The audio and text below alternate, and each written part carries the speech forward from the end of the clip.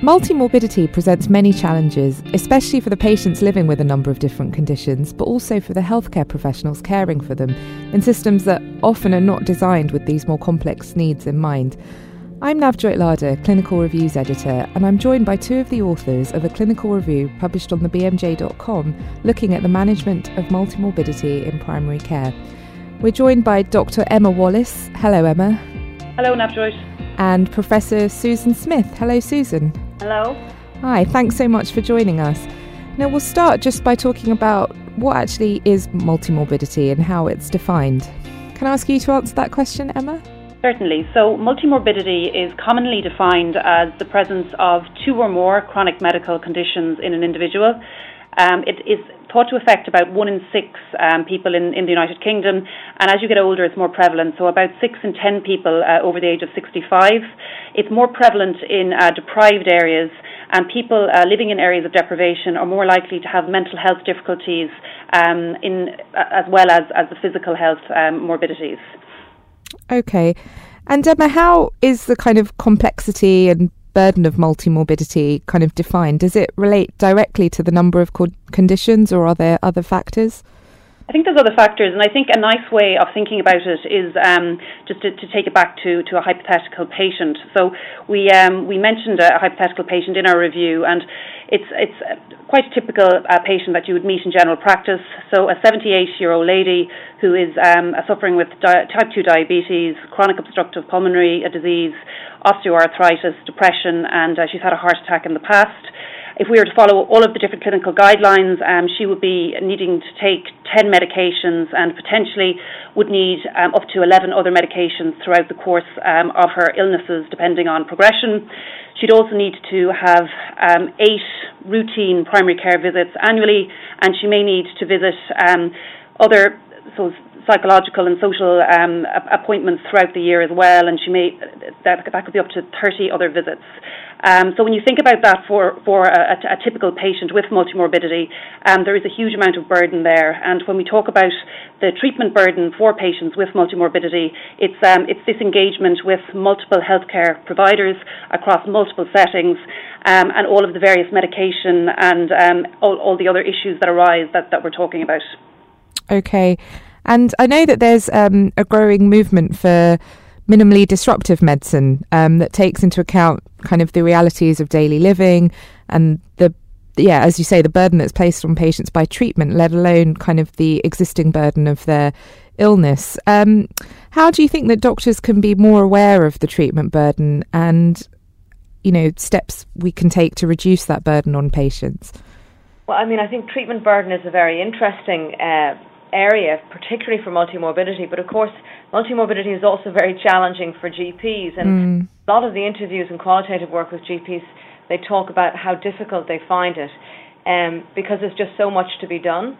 And I suppose the first step which we would talk about in our review is even just the recognition that this is a person who has multimorbidity, and that a GP perhaps needs to think, I need a different approach here.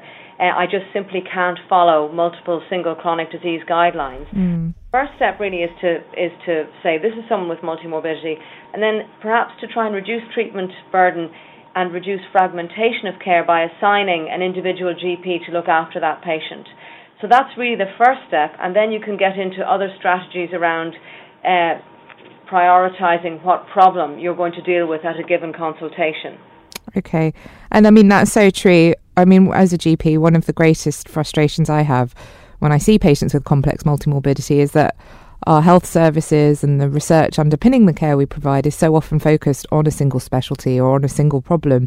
And as you say, the clinical review goes through many of the challenges in the management of multimorbidity, both for patients and for healthcare professionals. And it seems that the challenges are a combination of kind of actual clinical complexity and the systems that aren't well suited to managing this complexity.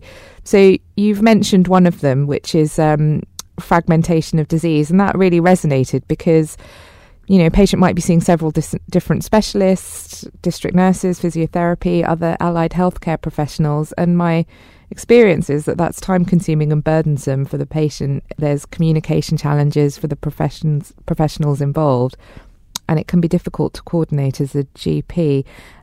So once you've recognised that you have a patient with multimorbidity, and this issue might be going on, what would you recommend to provide more of a coordinated approach? Can I ask you to answer that question, Susan? Well, I mean, in the review, what we're suggesting is the first step is obviously marking that this patient has multimorbidity, and then assigning an individual GP, obviously with the patient's agreement, to the named GP for that person.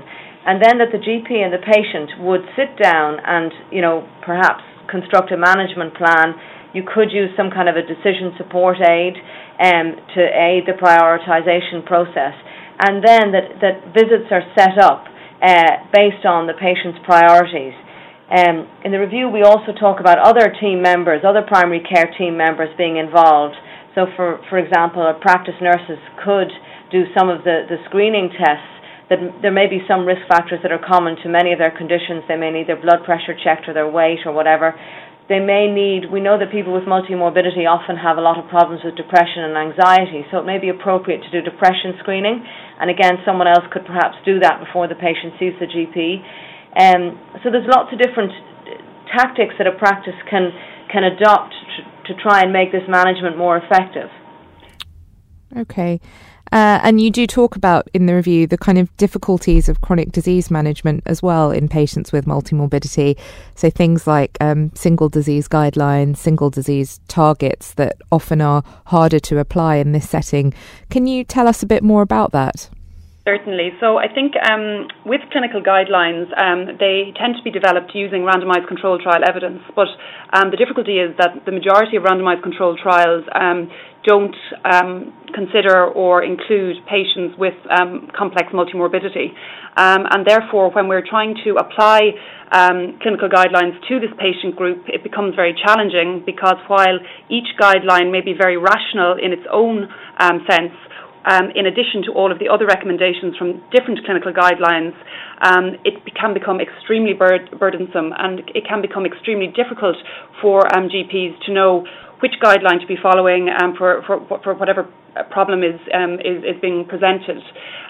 So there is this trade-off between trying to achieve disease-specific targets while also trying to make sure that what matters most to the patient, which may be something around function or around mental health difficulty, is prioritised. So I think there are those trade-offs, and I think the value of clinical judgment in those decisions does need to be valued. Yeah, I mean, I would agree completely with Emma. And I suppose we're also aware that one of our co-authors, Professor Bruce Guthrie up in Dundee, is involved at the moment in coordinating a NICE guidance on multimorbidity, which I think will be very helpful. It'll be a challenging guideline to write, but I think it'll be really helpful for clinicians when it is produced. And we would really welcome a focus away from single conditions towards multimorbidity for GPs. And as you said, the outcomes that are relevant to patients are often different too. So you talk about this in the review, the focus on function as well. And in your practice, is that what you encounter, that's something that's important to patients? Absolutely. Certainly, I saw a patient who is a typical patient with multimorbidity, and I was really worried about her blood pressure, and all she wanted to talk about that day was her knee pain, because that was preventing her being able to mobilise up and down her stairs. So these are the issues that sometimes really matter, and I think it's only when we really ask patients what really matters to them that we can really start organising care that is really patient-centred. Yeah, I mean, that's so true. It can be so difficult to see the wood for the trees, if you like, when you have, cough reminders popping up on your screen, or, or it feels a lot of the time that you're firefighting and not taking kind of proper overview of exactly that, what matters to the patient, which ties into something really important, which is shared decision making. Shared decision making is challenging at the best of times, doing that properly. But in your experience, how is it best to practice this in the setting of multimorbidity? Well, we have looked into this in relation to multimorbidity, and there's obviously some very, very useful shared decision-making tools around, but again, often with a focus on single conditions and what are the options within that condition. So there's one resource that we've recommended within the clinical review, which is has been developed in Ottawa in Canada, which is much more around just general decision making and prioritization. So I think in multimorbidity you need to be identifying what's the priority of the patient as opposed to what their choices are within a particular given condition.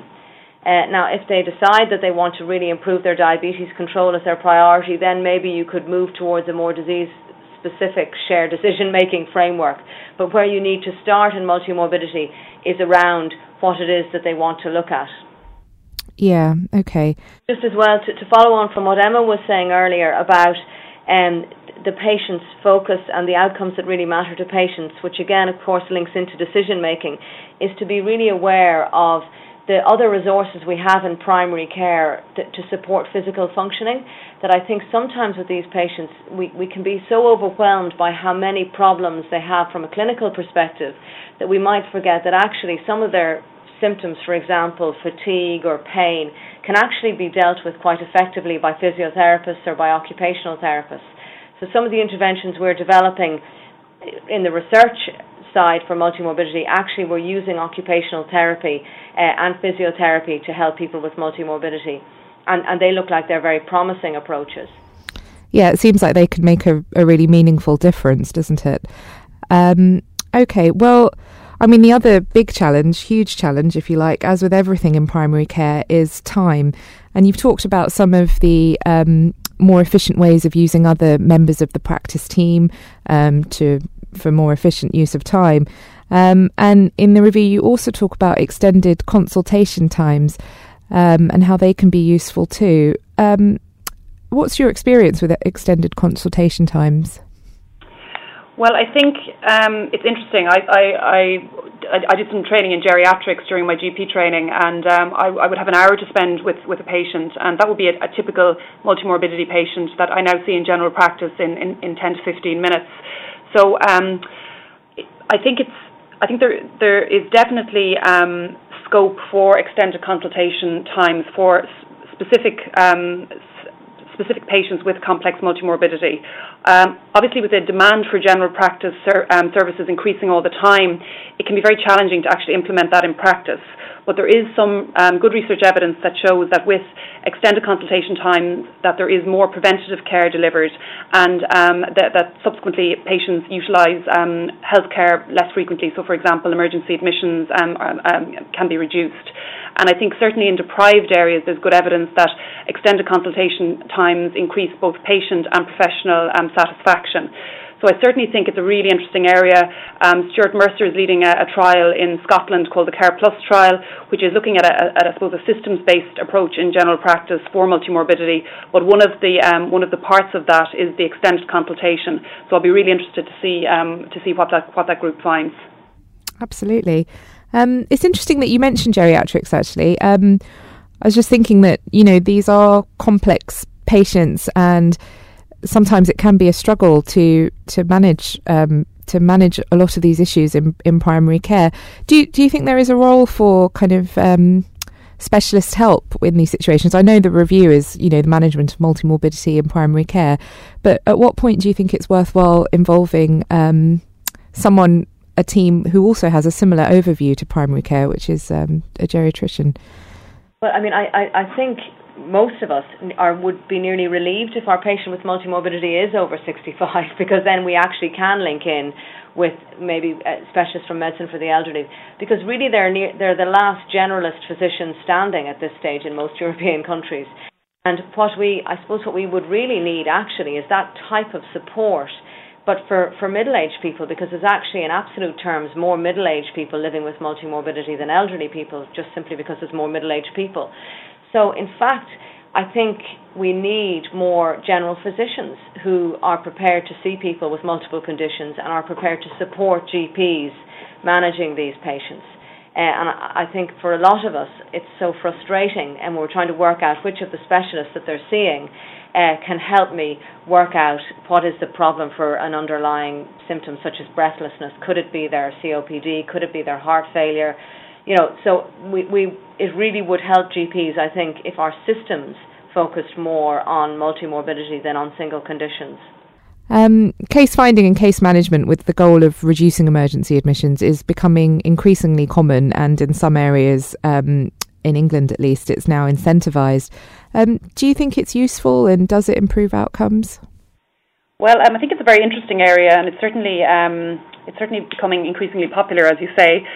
We recently conducted a systematic review looking at risk prediction rules for the purpose of predicting patients who would experience a future emergency admission. So it's an area we have some interest in. Certainly there are a number of different tools available, but I think identifying high-risk people is just the first step, and then the next, I suppose, more important step is to how to actually intervene to reduce that person's risk of a future emergency admission. And certainly, I suppose, the evidence base for community-based interventions is quite limited, and case management definitely has a role in terms of reducing caregiver strain and increasing patient satisfaction. But in terms of actually reducing admissions, the evidence is quite limited. So I think it's an interesting area, but I think more research probably needs to be done to figure out what community-based interventions can really make an impact. Okay. And then finally, let's finish by getting a bit pie in the sky, if you like. If you were going to design the dream healthcare system that was able to better serve patients with complex multimorbidity, what might it look like? Well, I think my number one would be to have one clinical record that all members of the healthcare team use across all clinical sites, because it really would, all those issues around fragmentation and coordination would be made so much easier if we were all working off the same record, I think. Yeah, and that we had good ways of communicating with each other. So I suppose that links back to the earlier point about there being general physicians that we could link in with as GPs.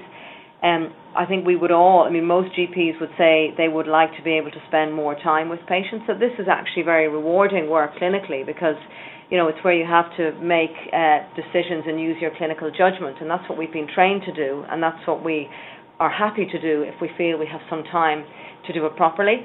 And I think certainly I'd like to know that I had a fully functioning primary care team working alongside me, physios, OTs, psychologists, and that between all of us that we could try and address the problems prioritised by patients.